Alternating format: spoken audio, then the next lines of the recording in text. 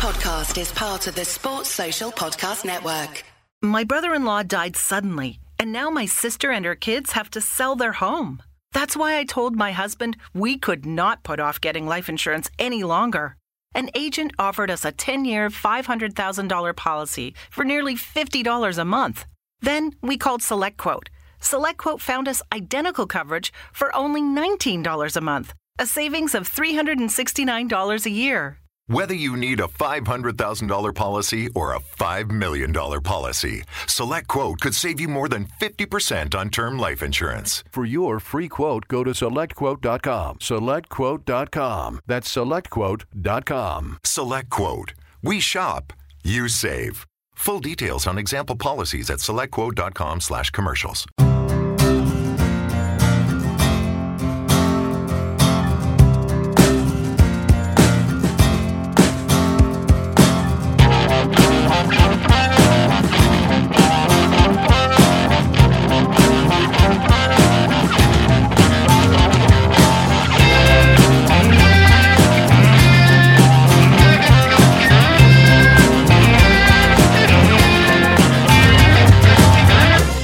Hello and welcome to the 5-Year Plan Podcast. Hey. Pod 252, sponsored by Vector Printing. For all your printing embroidery needs, go to vector.co.uk. Vector with a K. Oh, nice. And JCIS, the global research and brand consultancy from South London. Visit jc-is.com. I will. Very nicely done. Very nicely done. Kevin Day. Hello. How are you? I'm all right, thank you very much. Good. Andy Street. Hello. How long till you got to go to IKEA? Time about an hour and 20. Yeah, Swans in. Yeah. Swans in late, and then says I've got to go to IKEA. So can we keep it quick? So if you're wondering at home while we're racing through things, Yeah, while this pod's 15 minutes long. Yeah, it's because the lawyer has to go to IKEA. Well, I think if I will get a slew of comments afterwards saying, "Can you go to IKEA more often?" Because it cuts it down a bit. Okay, so why are you going to IKEA? Well, why not? Got some stuff to buy, haven't Wait, have you? That's I? A flat pack 4. Hey! Thank you very much. the tone for the pod has been set. No, I've got to buy some stuff for the house. Funnily enough. Good. Okay. Right. We've got a packed pod today. We've got a very special guest. It's short. Yeah, we're just cramming it all in. It's just a huge amount of stuff, but just not shorter. It's going to be at twice the speed of normal. Coming up later on, we've got Soy Briggs, who is Director of Community Development at the Palace for Life Foundation. Indeed. Going to be coming on telling us some important work that the foundation is doing. In relation to that, Palace, the foundation, have got a Play on the Pitch event coming up on the 19th of May, 1 p.m. kickoff, beer festival at the same time. Sounds like it could be an interesting combination. Yeah. For those of us watching, yes. Yeah. Especially if the poor goalkeeper did what he did last year in the opening minutes and do a terrible ricket. Okay. So which brought everybody, the word went out really quickly that the keeper was dodgy. So suddenly there's 3,000 people sitting watching the game. So I probably only paid £200 for that pleasure of being abused by a bunch of drunk South Londoners. He was a big lad. Okay.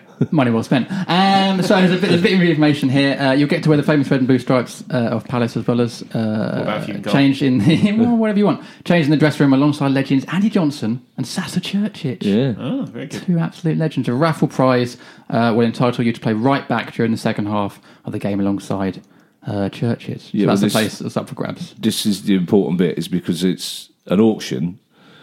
The place is being auctioned, but the foundation and the club both feel that, as we've discussed, that not everybody in South London has got the money to bid for places on the pitch. Yeah. So this place is being raffled. So I'm not entirely sure. We probably have to listen again next week to work out how we're doing the tickets thing. But this is so people can pay a very small amount of money to go into a raffle to get the place. Because But they go right back. They have to play. They're a really good striker, though. They're like, I won the competition. I should go up front. Well, they can be. If they need representation, I'll do that one. They can be flexible. They can be the sort of right, as we found with our left back. Our left back was on the edge of the box, so they can be a rampaging right back. Okay, very good. I wish I didn't have more admin to do, because that would have been a seamless link into the game of the weekend. Anyway, or do the admin later and then pretend it was a seamless link.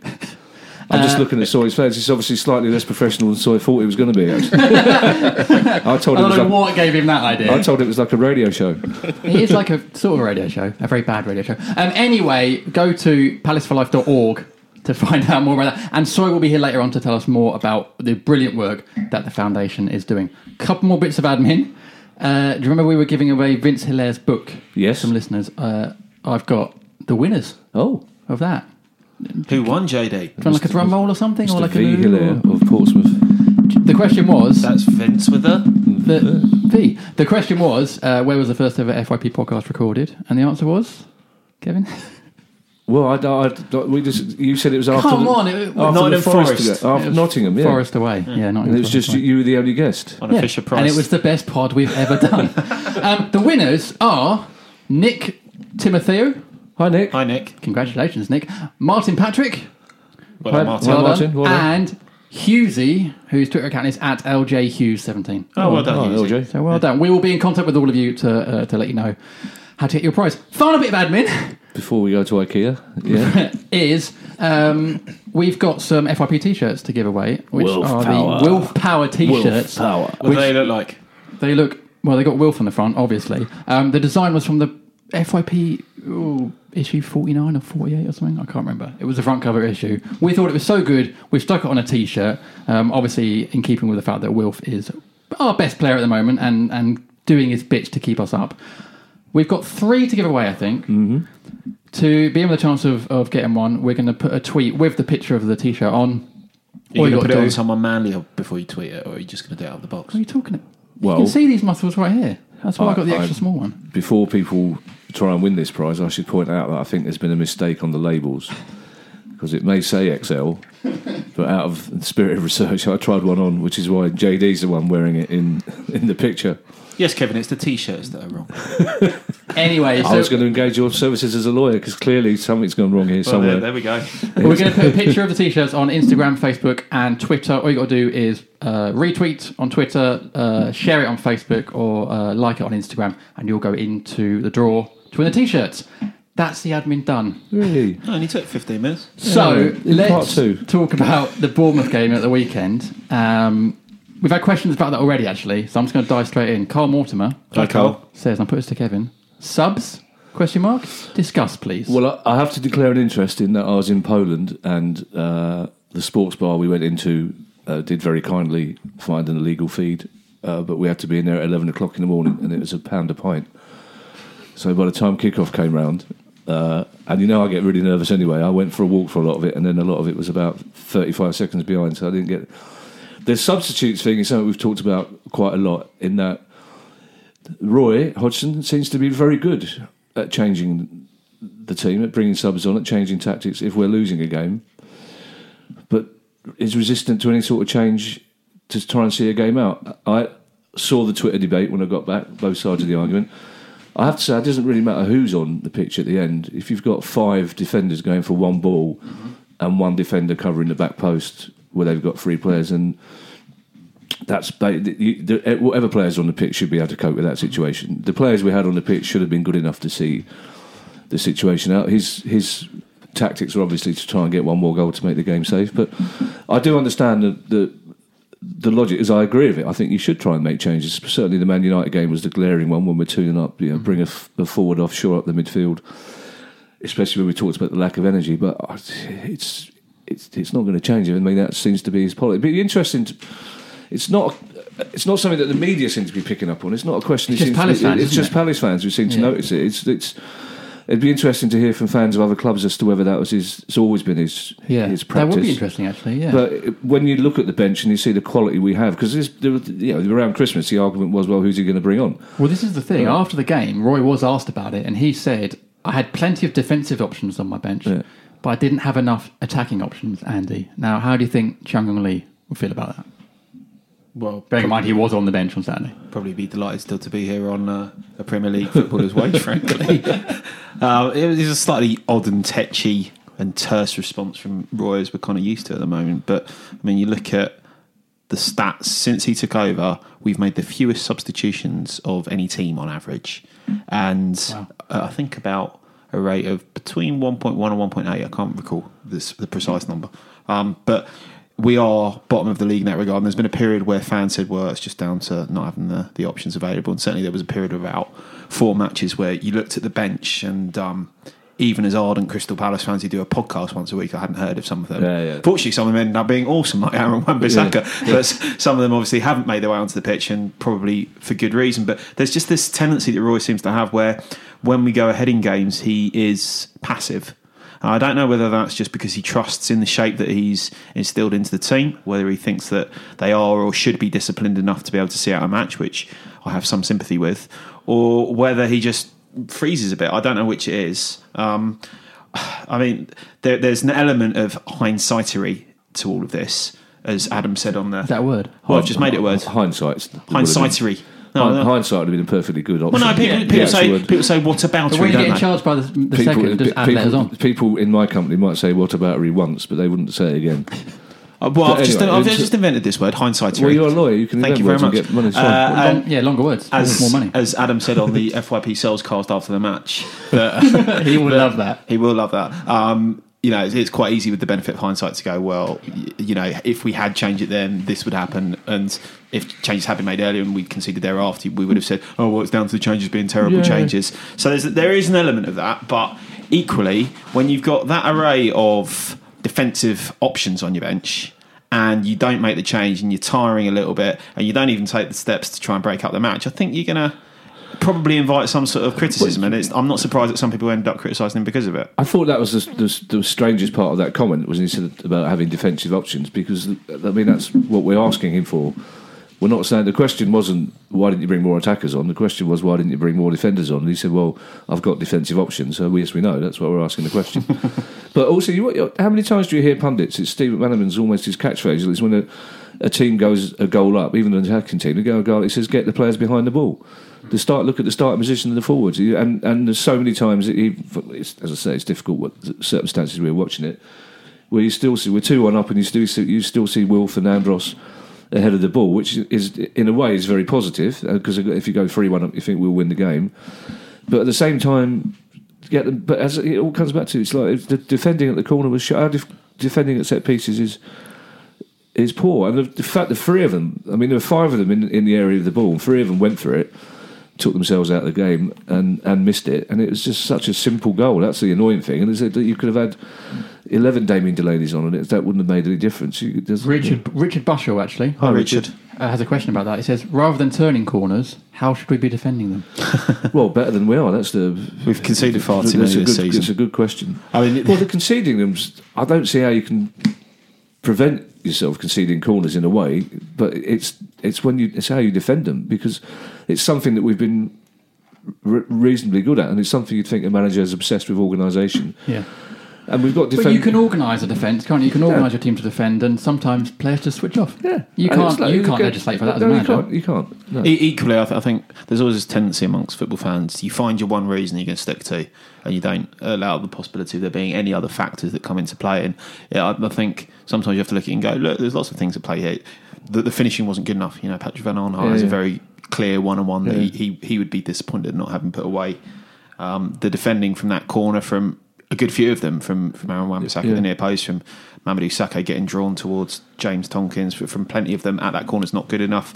We lost the ball because of Luca perhaps not switching on quite as much in possession in that final few minutes, and we didn't do various things that we could have done to close the match out even without making subs, but we should have probably made some subs too. So there's lots of things that play into it's also a result like that. The nature of the disappointment is down to the timing of the goal. It's like before the game, we're all talking about would we take a point?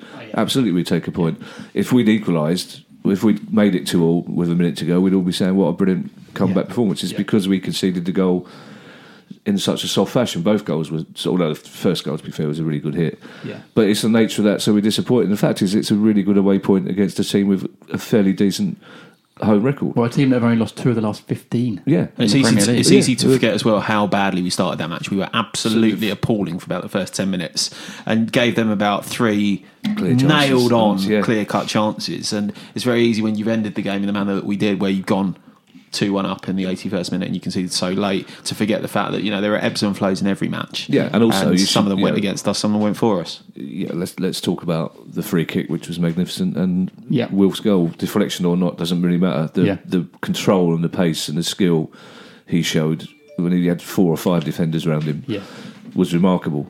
Can I just say, just going back to the corner quickly, the best reaction to it was Aaron Wan-Bissaka going straight on Twitter or Instagram, owning up to losing his man at the back post. Really sort of mature reaction from a young man who's only played 7 games in the first. I don't think he really needed to do that. I know that fans like it, but I mean, you're going to make mistakes at that sort of job, and I don't think you really need to. I think it's endearing. Yeah, but you're a lawyer.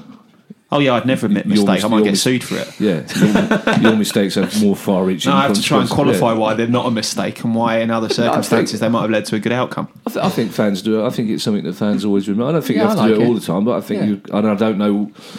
It's always you presume he's one of the rare players that's managing his own social media in that case, because mostly if he's got somebody doing it for him, they'd suggest that he doesn't send that. I imagine. Yeah. Fans like honesty, don't they? They expect. I mean, players expect it. You know, the first thing that happens in dressing rooms, I'm told, is that the player's made a mistake, will throw his hands up and admit it, or he'll be told in no uncertain terms by the players that he made a mistake. So. Yeah. I think it's fair enough to do that. I think Andy's right. I don't think you should have to do it in every circumstances. I also think it wasn't as big a mistake that needed to be apologised for, but I don't think it was the wrong thing to do. No. A few more questions then. Art Vanderlei 32. Hi Art. Says, with 20 minutes of the pod left, will you bring in some new presenters to see you through, or will you huff and puff until the very end? Well, the trouble is we haven't got a lot of quality on the bench. Poor Enders. I'm looking at the people we've got on the bench. Enders can't do the whole 90 minutes anymore. No, he's the Kabaya of the pod. He's That's the first time I've ever heard Endicott be compared to Yoda and Kabaya. Probably the last. But I think it's a very valid topic of discussion for Palace fans, especially when we've talked on every pod about the running out of energy in the last 20 minutes. It would be interesting to see, and I'm sure once we stay up and Roy's talking at various functions, he will happily talk to people about it. But well, can I ask you a question then? Of course you may. From Seki Monkey Face. Hi Seki. Hi Seki. He's the one who got the tattoo. Which I do have a picture of, which I will show you later. It's very good actually. He didn't like any of our suggestions, so went for his own one. Went for Kayla. Oh, did he? Yeah. I preferred the idea of our faces on his. Well, that's on his legs. No, we suggested our face on his face. On his face, yeah. We suggested he tattooed full size tattoo of Endicott. Anyway. Tattoo with Kayla. Kayla, yeah. It's impressive, actually. Yeah, it's nice. Says, do you think... Kayla's an impressive eagle. Which one? Do you think the nerves of not being able to finish a game will creep in, just as not scoring has for Benteke? Is it simply a mental problem? I think in that tiredness leads you to make mistakes. It's a mental problem, probably. I don't think it's a cultural problem at the club. I don't think we're incapable of seeing games out. I mean, it's a concern that we are conceding goals, because we went through a phase of doing that earlier in the season, and then we went through a phase of not doing it. In fact, of scoring ourselves reasonably late. But I don't think we're unable to see games out. I think we should be seeing it as a decent point against a half-decent side. I mean, there's certainly them and Leicester are the two hardest teams in our running, and they're not the hardest of games. So. Well, it's an interesting angle around, isn't it? Like, so much of football is psychological and about focusing and holding out, and maybe Palace do have a slight problem with that. I think there's sometimes an inclination to read too much into certain things when there isn't really that pattern there. And frankly, if you concede them late against Tottenham and against Manchester United, probably more because Tottenham and Manchester United have some very good footballers than because... And they ran us ragged for 89 minutes. Yeah. And you just don't, with all the will in the world and with all the mental strength in the world, you can't force your body to do what it's not going to because you're all tired. Apart from in certain circumstances that, if you happen to throw your body at the ball, you can do that, but you're not necessarily going to be able to recover 2 yards of pace, for example, on someone. And you look at recent weeks, took a lead against Huddersfield, and we were able to keep it in fairly mature and professional manner. Yeah. So if this specific thing had been happening time and again to teams that we would look at and say we'd earmark that as being a potential possibility to get some points, and we'd done that over and over and over, I'd say, yeah, it was a problem. The fact it's happened against two of the best teams in the league and away at Bournemouth. Well, and also because Bournemouth score a lot of goals for a team in their position. Mm-hmm. They throw a lot into attack, as you saw. I mean, the PVA chance came about because Bournemouth pulled everybody forward. They're a sort of team that will go looking for a winner.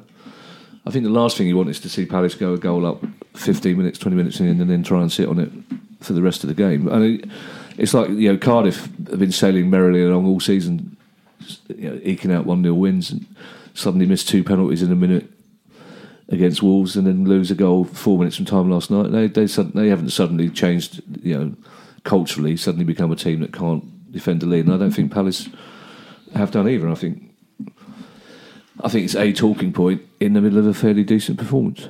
Good. Okay. Well, we'll have more talking points after this. You like that one? Yeah, I loved it. Yeah. For the purposes of this pod, Your Honour, I am nodding. I'll take that one. I'll give it a 5.5 out of 10. Yeah. And Andy Street 5.5 is actually that's pretty a good 5.5 decent. out of 10 from Street. It's above average. If he was a judge on Strictly, he'd be even. Tens, basically. Craig and River Horde would be going, mate, come on, lighten up, give him some points. What's the matter with you? Good. Okay, so after the break, we're going to be joined by Soy Briggs from the Palace for Life Foundation. So, join us in a bit.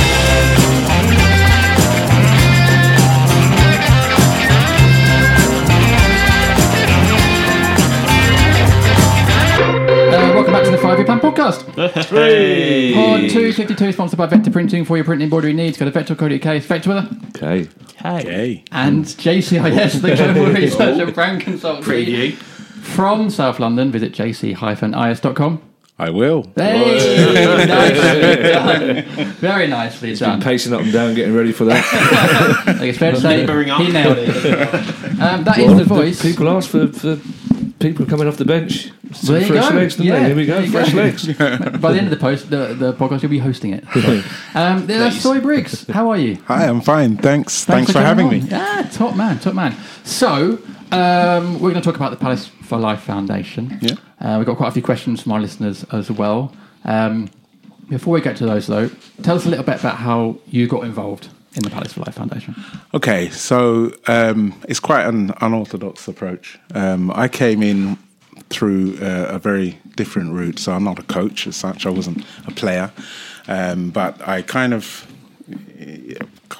20 odd years ago, trained as a social worker, working with children and families.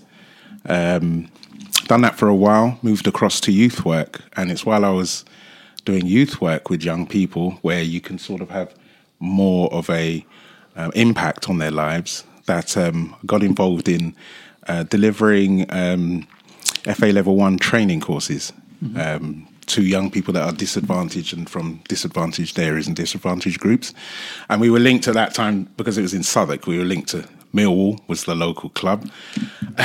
So we got, I thought someone was going to. So the idea was really to use the power of sport at that time through youth work. It was very innovative at the time, back in 2000, 2001, to use sport to engage positively those that are hard to reach, disengaged, disenfranchised, living in areas of deprivation and so on. So the idea that they could become a football coach for potentially any club was appealing to them. So the link up with Millwall was very useful in so much as it made me realise how powerful sport can be actually in working in this particular area. So a number of years we had really strong relationships with them, and the work was heard by Fulham, who at the time were setting up their foundation, their social inclusion department in particular, and I was approached to come on board and help support that. I'd done that for about 6 years as head of operations, working across all of the community sections, and more recently, in about 2013, is when a role came up at Palace. Yeah. Now, I'm a local boy, so, I live in Lambeth. I live down the road, and, so the idea of coming to work 15 minutes away from where I live with a team that actually, in my youth, they were the ones that were doing community work in Lambeth. Particularly, they were working out of places like Brixton, Ferndale Road, youth centres and so on. So the idea appealed to me, so I'd done my best, prepared myself, and So basically, came on board. You were at Millwall, you saw the light, you did the right thing. Via Fulham, yeah. So I came in 2013. At the time, we had, Palace has always had a good good reputation of being a family club, and it's always had a great reputation of the work that it's been doing in the communities. And I have seen and witnessed some of that as a child growing up. So the idea that I could come and help try and influence the direction of the foundation and the work that we're doing and the impact that we're having on young people was really appealing to me. So coming across, we only had, I think, 10 full-time staff at the time and 20 sessional coaches. And the idea between myself and my colleagues in the foundation was to grow what is now Palace for Life Foundation into one of the best community foundations basically in the country. And now how many full-time staff is there? So now we're at about 48 full-time staff. They got now. a better spot than Palace. And about... more options. Because that's the one, because I got involved as a trustee about a year ago, and I had no idea of, the scale in terms of how many people work, but also the reach in terms of how far we reach into the community and how the range of programs that I've done, that's what I talked about. But also, frustratingly, it's still nowhere near enough. I mean, you need 10 clubs the size of Palace in South London and Croydon to really. I mean, we're making a big impact, but to really make a huge difference. But it's as a Palace fan, it makes you more proud of being a Palace fan, just seeing what happens on a daily basis. And like so, it says football. You can't believe the impact football has. It's like the kids who show no interest in anything at all will suddenly become disciplined and focused because they got a chance to be involved in a football club. And sometimes it's not all they need, but for a lot of the kids, that is what they need: discipline and focus. And what's brilliant about a foundation is how many people, the actual staff and the coaches, are from South London. It makes such a big difference because people like me, this will be the last thing. It's like people like me. I can't understand the lives of a young South London Afro-Caribbean, but I know. So all I can do is raise the money to give it to people who can understand. So and for a lot of people listening, that's the important thing. That's how we want people to get involved. But I think one of the key things for us is people understanding the actual range of work that we actually do in the community. You know, they see us in the community as a community coach, and they think, okay, it's just football that we're doing out there. But you know, we have a whole range of programs that cover a whole range of issues which are quite important in society as well. You know, so things like health and we have issues around obesity and young people at the moment. We have issues around violence, youth violence, which is quite pertinent here in Croydon. We believe we have got moral obligations to at least begin to try and address some of these issues. We have employment programs trying to bring young people that are disadvantaged or disenfranchised closer to the labour market, giving them skills, CV writing, interview skills, work experience, accredited training courses, etc., to help build esteem, confidence, to enable them to go out there in the world. So, our mantra is we're here to help young South Londoners grow using sport as the tool and using the power of Palace to really influence. The power of the badge. The badge is really, really powerful. In so much as you can bring, you can unite young people under the badge and under the name of such an iconic club that's here in the community. And we've got to give credit to all of our staff. They're very, very passionate. A lot of them are very local, and some of them even have come up through the programs. So they were participants engaged on the programs and have come through and are now full-time workers, being able to give back to the communities the types of work that was done to them to get them to where they are in the first place. Well, there's one girl in particular that we talk about. It's on the website. We use a girl called Angel who's had I won't put words in her mouth, but her story is on the website. She had a very tough upbringing and was very resistant to any sort of help or change. That's correct. And the foundation was so persistent with her, and so it would have been easy to walk away from her and go, right, fair, see you in prison. But basically, the foundation stuck to it, and she works for the club now. She's a coach now, and and it's brilliant because young people look at her and go, well, I was in that situation. I was from that estate. I knew, I had the same lack of opportunity, and then she ended up doing this, and it's brilliant. But aren't these? And we were talking off air about this. Aren't these? All this work that you do, to me, sounds like the exact thing that all football clubs should be doing. It's almost common sense. It's exactly what clubs that put themselves in a community should be doing to help people there? Well, I agree. I think all the clubs do have, all the Premier League clubs at least, have foundations, community arms that go out and do work in the communities. Whether they all do it for the right reasons or not, I can't answer that. But what I do know is that Crystal Palace and Palace for Life Foundation are very passionate about the community that it is embedded in, and we try and engage as best as we can those in Croydon, the Bromley. And how important is a foundation though for a club like Palace that really embeds itself in the community? You know, we talk about the South London image and being proud of where you're from. I guess that makes a foundation even more important for a club like Palace. Yeah, and it means that we actually stay down to earth. I mean, we engage upwards of 13,000 young people a year. In our programs. We have our Primary Stars program, schools, is in primary schools. It's part of a national drive to engage young people. But, that kind of work is 5,000 of young people that we're working with in primary schools. So these young people are seeing our coaches going in, day out. Some coaches are actually based in schools. Other coaches may just go in for particular pieces of work around the curriculum and so on. So, for us, the impact can be absolutely huge. We have other...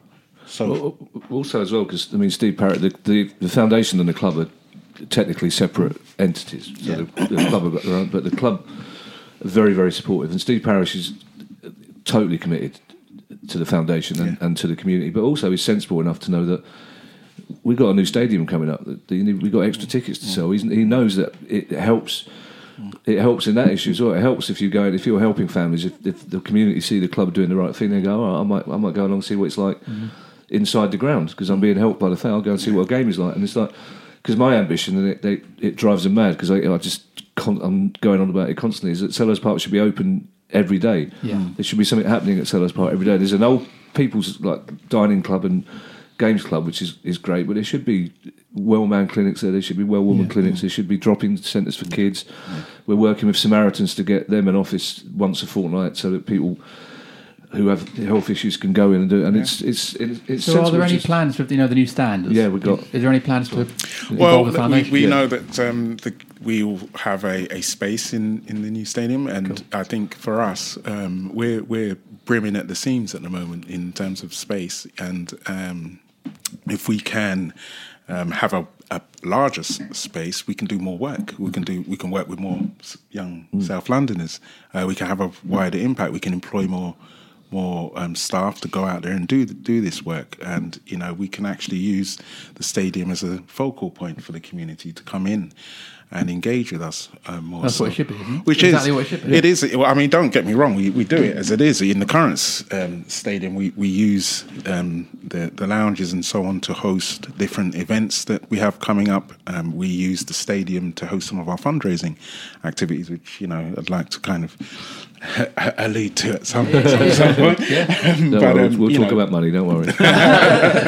But we've got our disability programs that are running, working with over 800, 900 young disabled. The Down syndrome football team are brilliant. Yeah, and deaf football team, the mental health teams that we work with. It's really, this can only be done by passionate people that really care about what goes on in their communities. But there's a lot of passionate people at Palace and in South London. Yeah, that's correct. We are a passionate, we're a passionate region. The club, it drives me mad. I've got a family like this all over the country who just assume that London is rich, and they don't realise that you can't walk around Croydon or the other dispossessed boroughs and show the two poorest boroughs in the country are in London. Croydon's economically deprived, and the club are very aware that somebody needs to be leading the stuff that helping the community, and the club are very keen to. And in the past, I won't mention the name of any particular owner, but he's on TalkSport regularly. They pay lip service to, because the Premier League are very good. The Premier League have got very set things that the clubs have to do, and the clubs will do that, and then not necessarily go beyond it. Whereas at the moment, the people who own the club are really. Two of them are from South London. I mean, they understand it. So the club are really properly committed to it. It goes way beyond lip service and the bare minimum that they have to do. Yeah. It's like, Yeah, but with the work you do, you can't just pay lip service. You have to support it. You have to be all in. Surely. Yeah, you do. You have to be committed to the cause, and the cause is trying to have a positive impact on young people's lives. Yeah. And how you go about that, you have to be innovative. You have to go the extra mile, and you have to kind of have an understanding of participants, of young people and their needs. And a lot of that, our guys are very professional. They're well trained, and they're able to go out and engage with difficult groups, diverse groups, and even mainstream schools. So we go right across the spectrum in terms of the type of work, and I could go into a lot of detail about the different projects and programs that we are running. But we have everything from, like I said, health programs, disability programs, NEET programs for those that are not in education, employment or training. We've got volunteering, we've got mentoring programs where we work one-to-one directly with young people to help them to see where their futures want to go. And always start from where the young people are at, and that's the key for us. It won't be lip service if you're there listening to the young people and what they need and what they want, and you then mobilise the resources accordingly.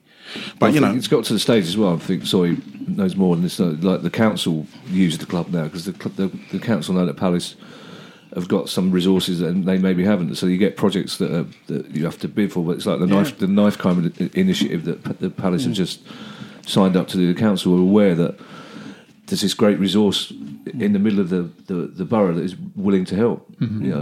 Well, how we can bring a different feel to these issues. So health, for example, we have currently got the contract for Croydon's child weight management program.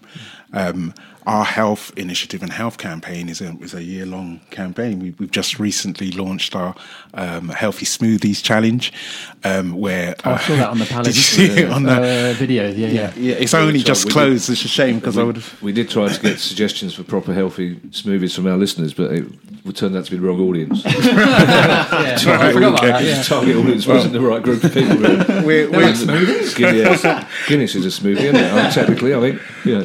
We're sending the message that healthy lifestyles, physical activity are good for you. It's good for your mental state, your well-being. Being physically active is hugely important. If you can reduce things like obesity and overweight, children, they have less issues as they grow up. But there's enough research out there to demonstrate that if young people are obese at primary age, they go on into later years and they could have health-related issues and complications and problems that then puts strain and stress on society more generally in the services. So for us to be able to go in with the badge and help young people try and see the benefits of being healthy and physically active, that can only be a good thing. Likewise, we can take the badge in to work with young people that are at risk of being involved in violence, for example. They're not seeing a social worker, they're not seeing a teacher, it's not the parent, it's the football club, it's the local club with the local badge that they can relate to and that they're seeing to help, wow, this club cares about me and actually is listening to what I've got to say and trying to help me through this, and they know that some of the players are from similar backgrounds as well, like Wilfred Puncher from. The players are absolutely brilliant. To be honest with you, the players have done a really great job and they support the foundation endlessly. It's only the other day I was at Thornton Heath High Street launching our Healthy Eagles campaign. Jason just came walking along the street to come and surprise some young people on their Tier 2 weight management program, and he's doing this off of his own back. Patrick VA is also very heavily involved in our Healthy Eagles program. Even the Palace ladies team are some players like Pam are all involved in working with us, and Wayne Hennessy, and Julian Speroni. He's a legend. He's a legend, isn't he? He's a true legend, and he's forked out for in our disability programs. We've got things called power chair football, And we realised that one power chair for a young person is about £5,000-6,000. And these are the sport. The power chair sport is where they play football in their wheelchairs and they create teams and play other clubs, but couldn't afford the chairs. And Speroni, pops up and says, "Actually, I can help you out here," and contributes funds towards power chairs. And but when you see that, you're talking about the club caring. You're seeing players caring. That shows you that actually how seriously everyone takes this initiative and takes the foundation and the work you do. Yeah, but the thing is, it's a drop in the ocean because really a lot of our work is funded programs. It's a lot of fun. So you get funding. It's restricted. You can only work with 30 young people, for example, with the funds that are being made available. If we get match funding from another funder, we might be able to up that and double that to 60. But, there's something like, 400 at least neat young people in Croydon. And so, that's a drop in the ocean in terms of the funding. Yeah. Neat being not in education, employment and training. And, the funds that we might have that might work with these young people isn't enough. There's more to be done. And that's where we have to have a very strong and robust fundraising approach. So for Palace fans to get involved, really want to get involved. There are initiatives that we've got where. Well, we remember one from last year. Yeah, the marathon march. The marathon march. We've got that coming. We've got that coming back round on the 13th of October. I fully support other people's endeavours. I am not doing that again. So it's really it's really powerful stuff, and we're privileged to be a part of it. And I tell my team all the time that it's a really privileged position to be in, to be able to help young people and be a part of, an historical context, a part of a historic club. Yeah. And we are the current custodians of that. So, it's going to be here after, it was here before us, it's going to be here after us. Yeah. But right in this moment, we are the ones that are the custodians of the club, the foundation, and the work that we're doing in the local community. So what other fundraising events have you got coming up that people can get involved in? It's exciting stuff, really. We've got the Ride London event. I don't know if you've got any keen Palace fans that are cyclists out there. If Rob Sutton was on here, there's probably about 3 hours long. We do have. Yeah, we actually. Yeah. Well, I say we do. One. One. Yeah. We've still got 11,000. Is two places left on our team. The Ride London event is on the 29th of July. But those two places need to be taken up by the 25th of May. So you got any keen cyclists out there in your fan base and listeners, get involved. Come to our website, see what you need to do. www. It's a little plug. palacealive.org. Come to the site and get more information on that. And Ride London is where they literally ride around London. Yeah, 100 miles I might add. So it's not much. How did you work that out? With the limited information that you had, how did you just explaining it for the listeners? Well, also actually, they go out in their Surrey, but we won't do a lot of that too much. But the Tour de France thing. The cycling fans know it's really difficult to get places on. It's not really easy. hard. So this is an opportunity for, even if Palace fans know somebody who's been trying to get a place on there. Yeah, it's a really good opportunity. It's really good, and raising money for the foundation, which goes to Jeff Thomas is not doing it because it's only 100 miles. It's not for everyone else, is it? So it's not worth getting out of bed for 100 miles, basically. We've also got speaking about the play on the pitch at Palace on the 19th of May, and there are still places up for bidding on terms of the second half of that match. We are kind of auctioning out places. I know you guys have got a discounted got a raffle thing going on, which you mentioned earlier on. For people get someone involved, but anyone that wants to play on that hallowed turf at Celeste, get in touch. You got legends playing alongside. One of them's a very volatile, unpredictable legend as well. So. And Sasa is not bad either.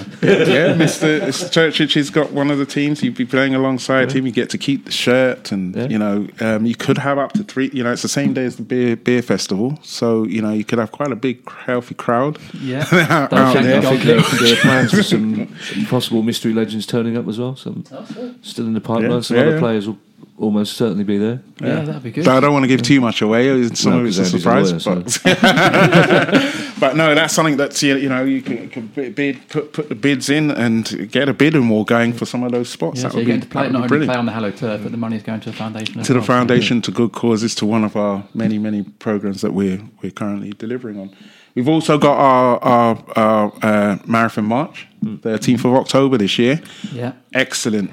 Last year, very really, really good. Very painful, but yeah. You know, over 100 people last year. We're looking at 200 this year. Whoa. AJ's going to be involved again, and it was a great day. It was a good day. We've already had as many people register their interest for this march as actually took part in the last one. Yeah, wow. So and it was actually it was. Well, about 10 o'clock that evening, it wasn't fun, but it was. Aside from the final 4 miles, it was a brilliant The actual day itself was. Also, I should point out as well, because quite a few people often ask, like especially after the marathon march, they say, "Well, can we know specifically where the money we raise goes to?" And sometimes the answer to that is no, not really, because the money is raised for the running costs and it goes towards. So, because the thing is, you forget that we have to pay people's salaries and there's admin costs and all sorts of stuff, and sometimes. That's where the money goes to, rather than specifically, because a lot of the actual projects are grant led and are funded in different ways, aren't they? Yeah, but you know, you can always target certain programs and projects with the funds to increase scope and range and impact in terms of the amount of people that you engage with. So if we have a program that, you know, some of the funding is always short term as well, that's the other side of it. So, you know, you can have funds for a certain period of time, but you know how difficult it is to tell young people that the project isn't running anymore. Yeah. You know, because the funding's run out, and there's not much that one can do about that. And you know, in terms of fundraising, that is where the money goes to, is to programs that are either looking to expand and grow because we believe there's a real impact, or they're coming to an end and need to be continued because we know that it's having a major impact on life. So, you know, fundraising is a really huge. I know it's where people think it's a club. We're a charity, with a chosen charity, with a charity arm of Crystal Palace Football Club, and we want to be the main charity of choice for all Palace fans. Yeah. And so get involved, and we can keep people up to speed and updated in many various channels and different ways in terms of what we're doing with the funds and the updates on case studies of some of the young people and their journeys. And, you know, people can have a real fuzzy feeling about also, that. If you've got fundraising on, because we're looking to use people like Bex, who makes the beautiful cakes, for example. That was a good cake. But she and Vicky's, you know, people like her will be looking to do fundraising on us, because sometimes the foundation has to look for big chunks of money for various things, but also an event that raises £200 once a month is just as good. Just the money that keeps coming in, and also it helps. It's just as important telling people in the community that this exists. You know, but also, you know, a lot of Palace fans, you know, they want to help the club and they want to help the local area, and this is one way they can literally get involved and do it. I'll tell you another way that they can get involved. I mean, that's direct fundraising in that regard, but there's another way that they can get involved, and that's, you know, we have a program which is specifically geared towards the fan base in terms of, it's called Playmakers, and it's any fan out there that has a skill, experience, something they feel that they can offer to our young people. They can sign up as a playmaker, as a Palace for Life playmaker, and, you know, come in. You can do speeches to kids in schools, or you can come and run CV workshops, or give talks around how to get into a particular industry, if they're in a particular industry. If they are part of a business, they can offer work experience placements. What we would welcome. That's brilliant. Podcast hosting experience. Don't come to me. Someone else do. Well, you know, even people with an unusual skill or a craft that might be kids out there that want to learn this particular thing. You know, if they like carpentry. Ex-teachers, people retired with time on their hands, who twiddling their thumbs. There's loads of things they can do to help. And I know for a fact that we've got a very diverse range of people that follow FYP already. We met half of them down the pub before the well, you must find that, Soy. It's astonishing. I mean, it's not just Palace, but it's astonishing the range of backgrounds that Palace fans have, from all classes, from all the amount of jobs that we, you know, when the trust was being set up, it's like there's more lawyers and accountants. They're all, because people assume that football clubs are probably working class, and for the most part they are. But there's so many diverse skills and backgrounds out there. Much of it very, very useful for our young people, and brilliant, it allows the fans to feel that they're really involved, not just from a footballing side, but the wider community side. We're out there 7 days a week. Whilst football takes place, once maybe every 2 weeks in terms of the use of the pitch, the foundation is out there. 7 days a week. And so what's that Playmakers? So Playmakers is something that they can get involved in. You can sign up, go to the website, you can find out more information. So the website is palaceforlife.org. That's correct. The Twitter account is CPFC_foundation. That's correct. There you go. Facebook? Is there a Facebook as well? There is a Facebook. Palace for Life. There you go. You thought you fully prepared there, hadn't you, Jack? I've done my research on that. Sorry, thank you so much for coming on and telling us about what you're doing. It's absolute pleasure. Absolute pleasure. Thank you very much. Maybe you come on again in the future. I certainly will. We had loads of questions for you, but we've managed to ask you the questions ourselves. Yeah. Oh, right. Okay. We covered all the questions. Yeah. And a lot of the questions were about how the player. People want to know whether the players get involved, and they really. Yeah. I mean, people like Damo is really, really involved in it. And that's great because some clubs, contractually, players often have to do like a thing a year, but our players. I'll tell you what, obviously one question. We have covered most of them, but Rob Sutherland. Hi, Rob. Hey, Rob. Who will definitely be doing Ride London, I imagine, says, what's the most satisfying thing about working for the foundation for you? Seeing young people develop and grow. And actually, beyond that, seeing staff develop and grow too. So it's a two-way process. I don't get any pleasure more than seeing a young person come. They're in a certain scenario, a certain situation, then they think that the world is end. There's no way out, and the work that we do patiently, steadily, steadfastly with them brings them to a different place. People like Angel, Joshua, these guys are all examples of that. And you know that in their lives, in their careers, whatever direction they want to take, there's going to be a story they're going to tell one day that says, I actually went to Palace for Life Foundation, and when I went there, that's the day my life changed.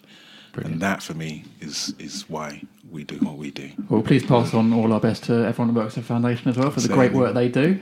Brilliant stuff. Thanks for coming on. No worries at all. After the break, we're going to answer a few more of your questions and preview, that rather big game against Brighton at the weekend. I've forgotten that.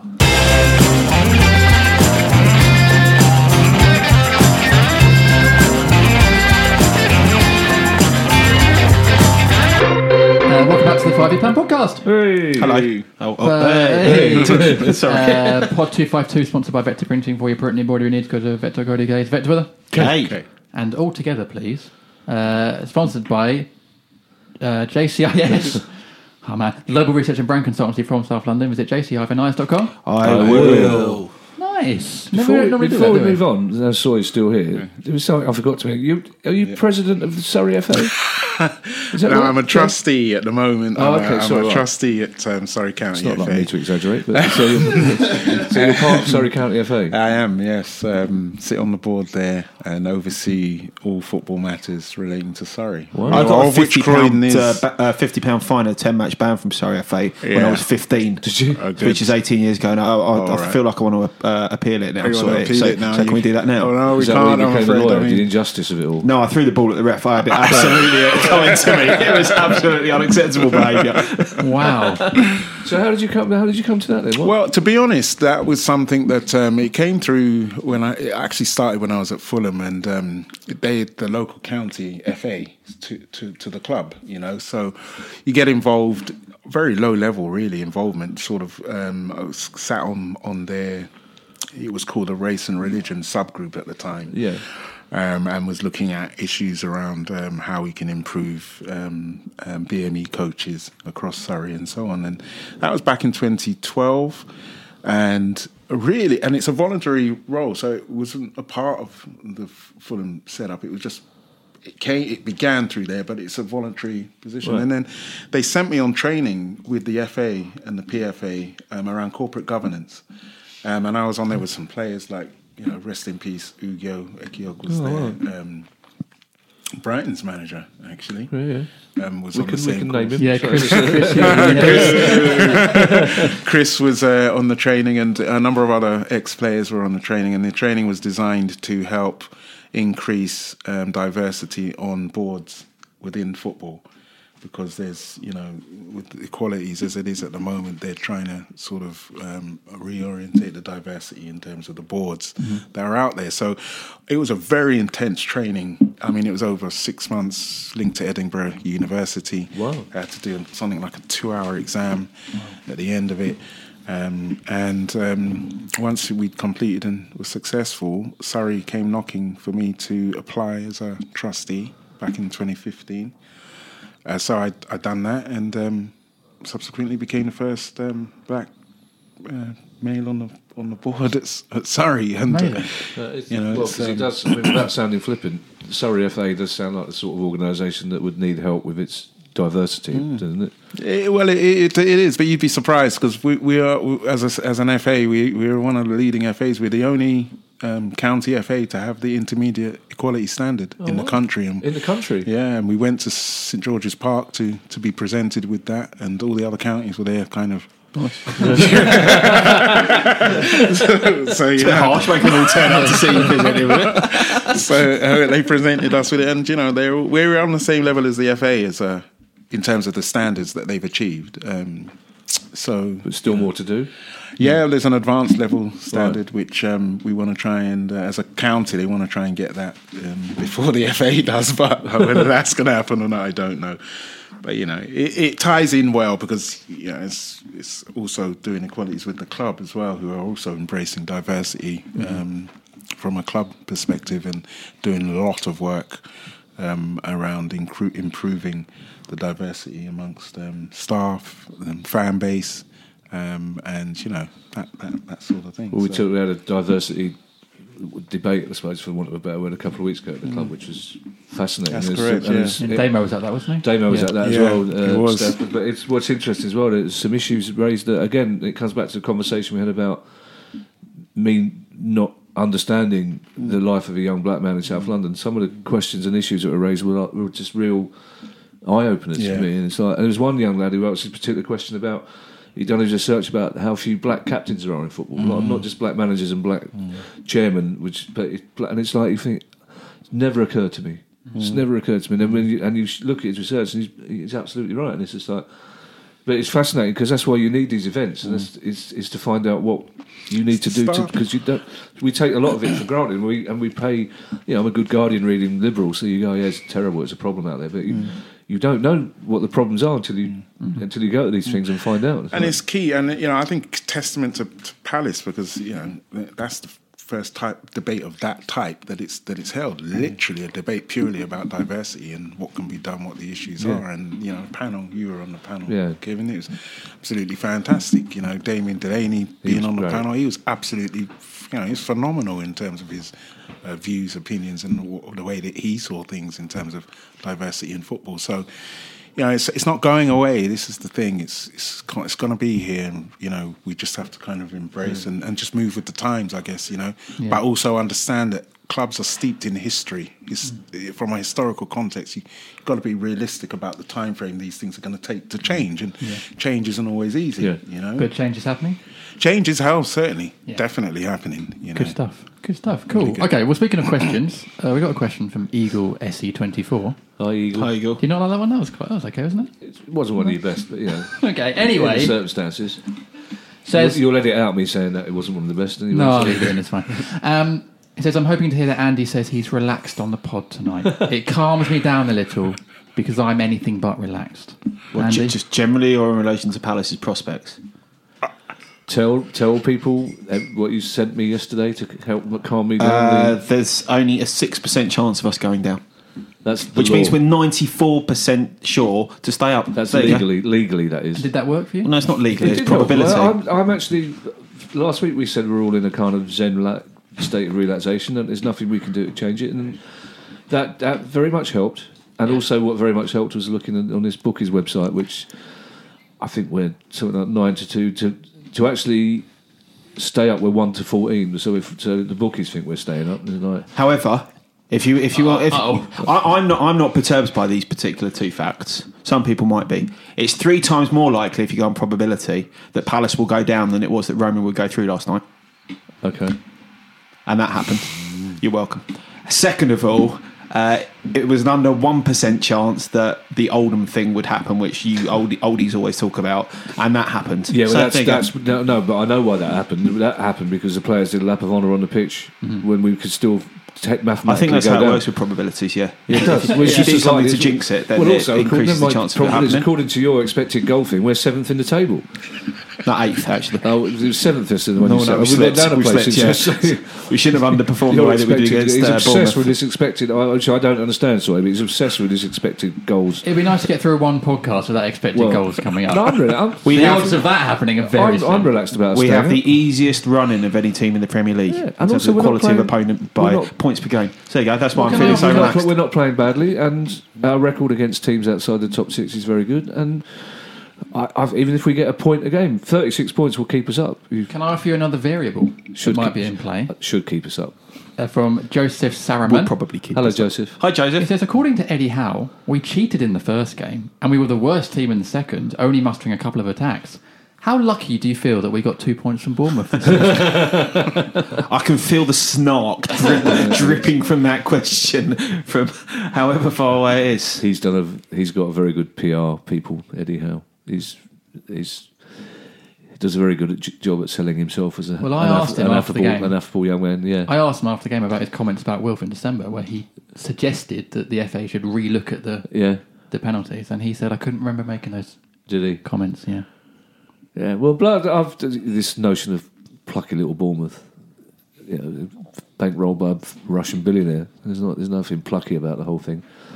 And Much like the FYP pod. A little bit, bankrolled by JCIS. Although once again, JCIS an oligarch? Yeah. I wasn't aware of that. You wouldn't put anything past JC. I'm going to say I will a lot more vociferously and authentically. Some of the strange people you met. Oh, we didn't meet Italian Mickey, did we? Who's coming over? JC had his mate.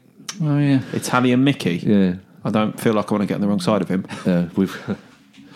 You wouldn't be surprised to know that JC knew someone called Italian Mickey. No, he does, but he knew some wealthy Russian billionaires. Shall we? As opposed to those poor Russian billionaires. Let's get a few more questions. Okay. From Giles Paley Phillips. Oh, hi, Giles. Absolutely top man, Giles. Hi, Giles. And an excellent children's book author. Absolutely.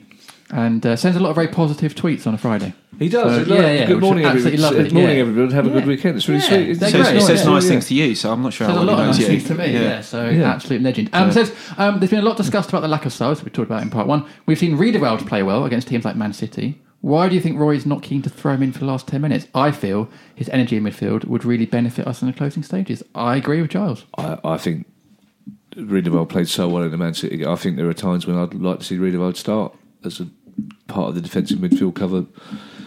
You don't know what Roy sees in training. You don't know what Roy has in mind for his preferred tactics. Well, you can guess what he has in mind for his preferred tactics, but you have to ask Roy Hodgson the answer to that question. I think it makes sense. He's clearly a good player. He was him and Davinson Sanchez were the two most sought after centre backs in European football at the age of 19 Sanchez and 20. Done amazing at Spurs. At Spurs, yeah. I think everything you hear from the club is that he's not considered a centre back in the making, that he's going to be a defensive midfield player. But it's amazing to me. I mean, it might be that the manager thinks he can't do that for 10 minutes. It's difficult to ask somebody to come on and do that for 10 minutes. I don't know. I mean, they're all good questions, but we all. I think sometimes we probably should remind ourselves that Roy may possibly know a little bit more about. It'd be a pretty short podcast, that though, wouldn't it?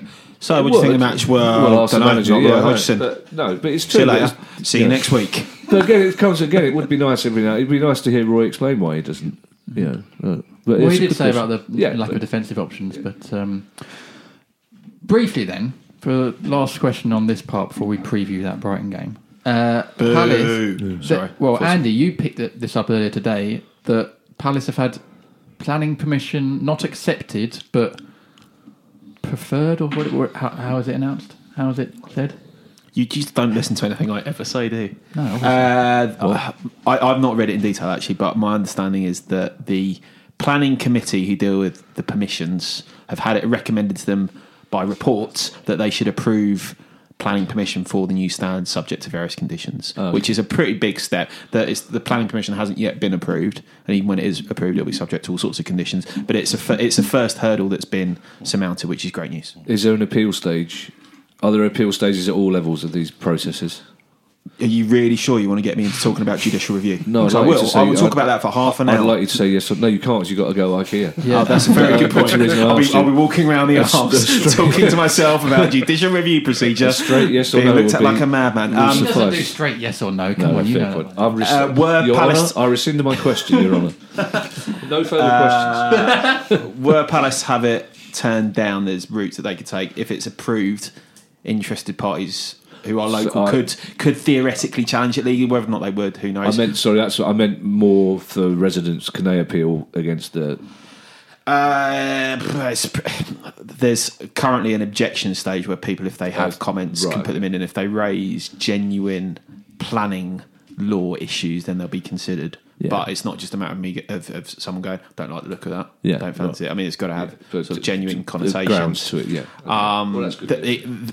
Planning consents can be challenged in the courts. If people want to do that, I'd be surprised if that happens here. So you never know. You never know. Good. But the main next stage is the hopefully permission being granted by Croydon Council. And there's all sorts of. We were talking about the community earlier. Obviously, if you read through the documents, and please don't, they're really boring. But if you read through the documents of what's been put online most recently, there's all sorts of stuff that Palace are going to have to, by mandate of Croydon Council, invest in locally, like new bus shelters on the White Horse Lane. New sort of road crossings, all sorts of stuff to help regenerate little bits of the local area, which is good news as well. I think there's talk of the club voluntarily wanting to sort of spruce up the walk from Thornton Heath Station to the to the ground, to have a sort of presence along the high road. Just nice. And they've agreed with TfL they're going to invest in cycle lanes locally as well. Yeah. So there's all sorts of obligations that Palace will probably have on them to help the community around the stadium rather than just in the stadium. That's great. The model in reception, the model of the stadium is really cool. It's properly cool. It's really cool. It's a cool stand, isn't it? It does. Yeah. It looks great. I'm expecting to see it on your door when I come in one day. Did you put that under your coat, Kevin? Okay, well, that's the next stage. That might be the tattoo from We Stay Up then. Oh, there we go. We'll get to that another point. That's the next stage of the planning permission. Yeah. And the next stage of the podcast is to preview the Brighton game after this break.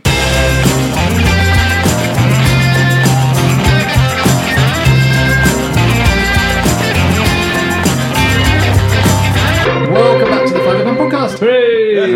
Pod 252, sponsored by Vector Printing for your printing embroidery needs. Go to vector.co.uk. It's Vector with a K. And don't forget to get involved with the Wilf Power T-shirt giveaways. I will. I will.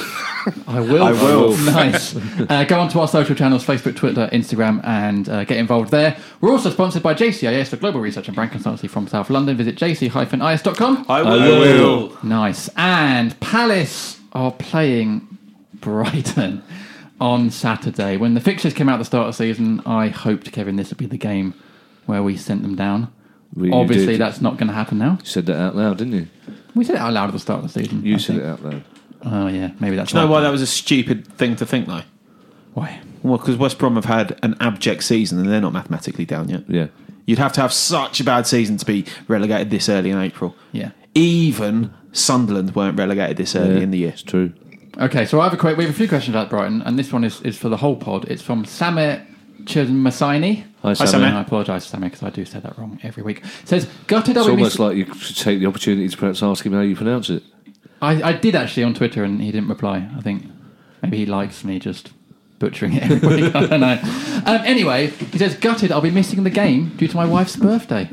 So many people seem to be missing. There's a mate of ours, his wife accidentally booked him a cruise. Someone on the podcast. Well, me accidentally not go. He spent a lot of time on the trip. That sounds intentional, though, because that's like the one thing that you literally can't get the game on. Well, he spent a lot of time last week while we were away in Poland emailing the cruise company to say, could they possibly stay in dock an hour later? But we know somebody else is not going to the game. Somebody in the pod is not going. Well, for some sometimes reason. Work takes precedent over life. Fun. So it won't be fun. Who's having fun? No None of us will be having fun. Yeah, I won't be there, but I'll be elsewhere. So, anyway, Sam here says, had to sell my ticket. Is it bad if I have an earphone in one ear listening to it on the radio while we're out? oh, and she hates football. Will I be put in the doghouse for that? Well, yeah, just cope with it. Listen to it in the doghouse. Is there a signal in the doghouse? That's fine. What's his wife's birthday? Birthday, yeah. She's had plenty of those. Might be a special one. Might be a special one. Could have a note at the end of it. Special, Yeah. Well, I mean, that if you're going out the whole day to celebrate, the answer is it's fine to have a head. My answer is I would. Mrs. Day's answer might be different, but of course it's fine to have. Why don't you, right? You've got those earpod things now for the iPhone. They don't even look that much like earphones. And she'll probably be used to your slightly vacant looks back if that's the relationship you got where you've got to miss the Palace match for her birthday. So just put in one earpod and pretend it's a fashion accessory. You're welcome. I don't know how many people could pull that off. What do you reckon? So earphone in or out? Earphone out. And that's why Sawyer's a good person and I am not. Okay. Jesse Morris won. Also, Jesse. I think the idea that you're asking us for advice on potential marital problems is we're not the right people to give you advice on whether. What are you saying? Well, to be fair, I'm getting married in 6 weeks, so maybe these are all sort of tips that I should be looking out for and taking notes. Oh yeah, okay. Maybe not. Jade Morris won. Hi, Jade. Says Brighton's running. Us, Tottenham, Burnley, Man U, Man City, Liverpool. Will we overtake them? Are they safe from relegation? The answer to the first question is possibly. The answer to the second question is yes, I'd say.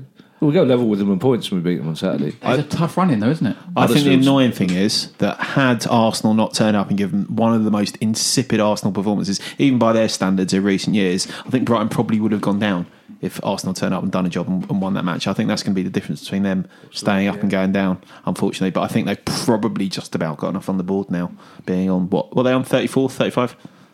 I don't know. They're on 34. 34. Yeah, so I think they've probably just about got enough to squeak over the line by maybe getting one or two more points in the 5 games they've got. Okay. Will Gascoigne Hi, Will. says, what sort of reception do you think Murray will get on Saturday? Will you personally clap or boo? That sounds like you're going to follow him around clapping him. Will you personally clap or boo? Well, the ideal scenario is that I'd be perfectly happy if he scores from a penalty at the end when we're 4-0 up. No, take that back, please. I'd have been happy if he hadn't tweeted about how happy he was that they beat us in the FA Cup. But I don't think there's any point. I know from experience there's no point booing him at the start because he would inevitably then do something to upset us. But it was applauded at the end of the game that we had down there. Yeah, Even though we scored in the last minute.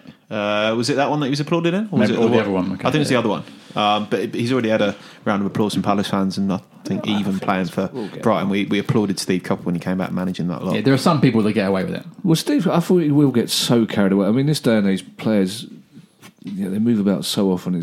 You lose track of. Inevitably somebody in the pub will go, oh, so-and-so's back to thinking, yeah, he was with us for 6 months. It's like... Yeah, but Murray, made a big impact at Palace. Yeah, he did. He's made a big impact at Brighton, to be fair, well. as well. Yeah, he's done very well. So you kind of think, I hope that people wouldn't boo him. I'm not going to give him a round of applause. I'm not going to boo him. Well, we didn't boo him. You're not going to boo him because you're at Milton Keynes. Watch the MK Dons. I'm not going to boo him. Very loudly. I'm not going to boo him from 110 miles away. Oh, well done for you. Although Ashley Young got all sorts of trouble, didn't he? He wasn't even an ex-Palace player. No, it was for a dive 6 years ago or something. Never let it be said that Palace fans don't hold disproportionate grudges over extraordinary long times. Mallet82 Hi, Mallet. says, what are the chances that Murray will score an own goal for a 1-0 win on Saturday? Pray emoji. I don't know what the odds are on that, but it'd be...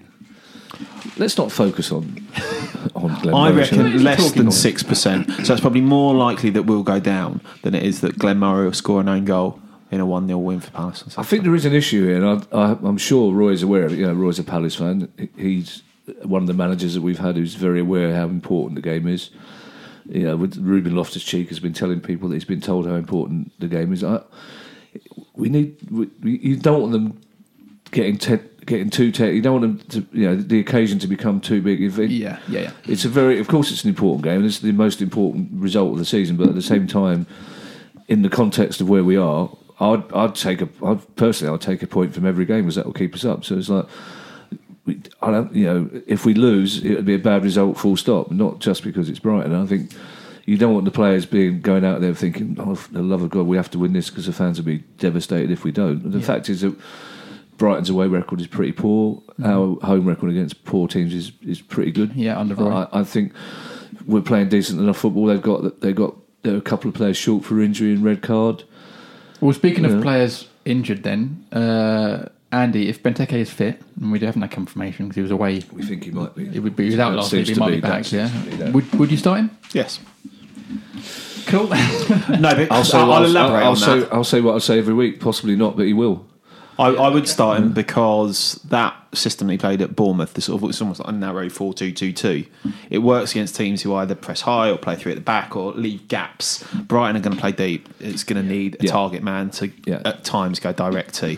And assuming that Sherlock isn't available and therefore not an option there, and even then I wouldn't put him into that game, I don't see what else you can do. I mean, you're not going to put Loftus-Cheek as a 9 for some inexplicable reason. Some fans thought he was playing in that manner against Bournemouth, even though he wasn't.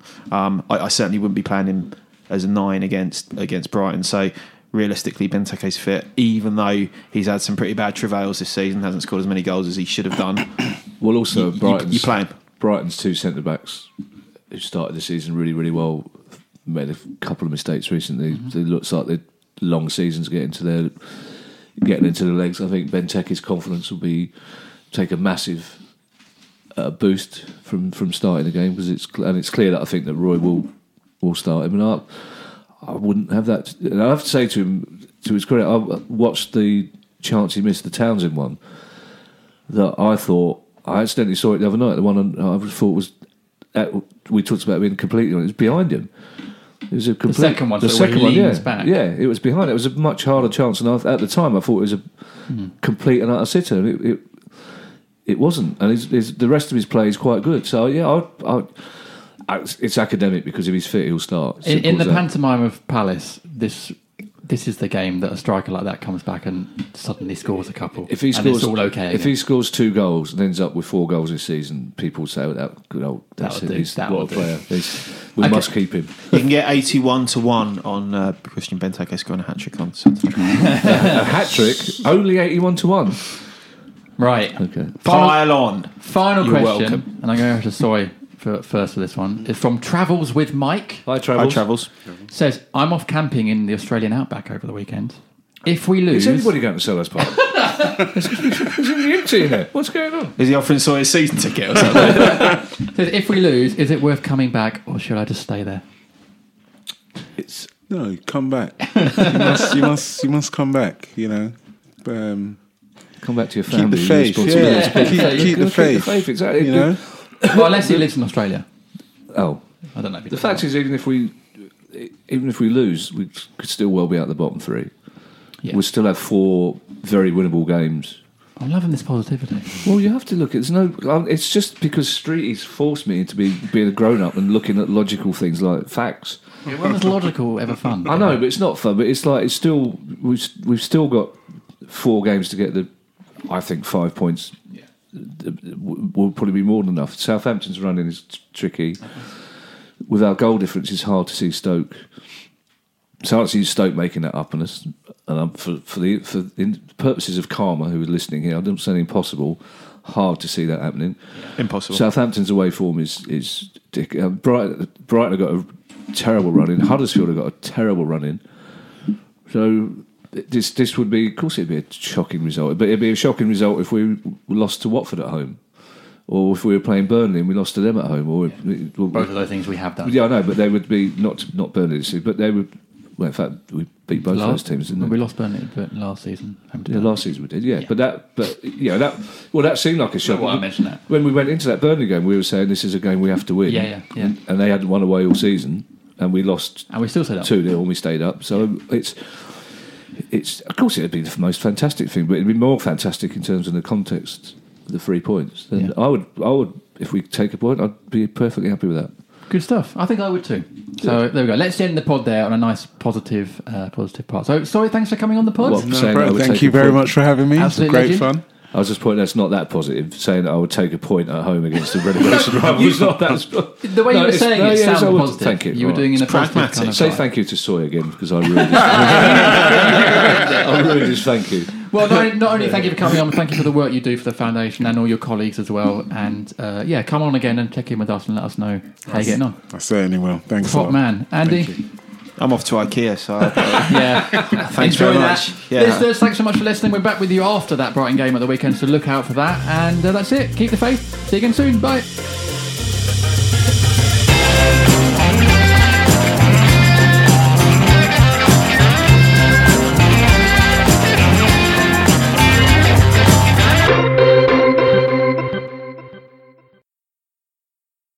Sports Social Podcast Network.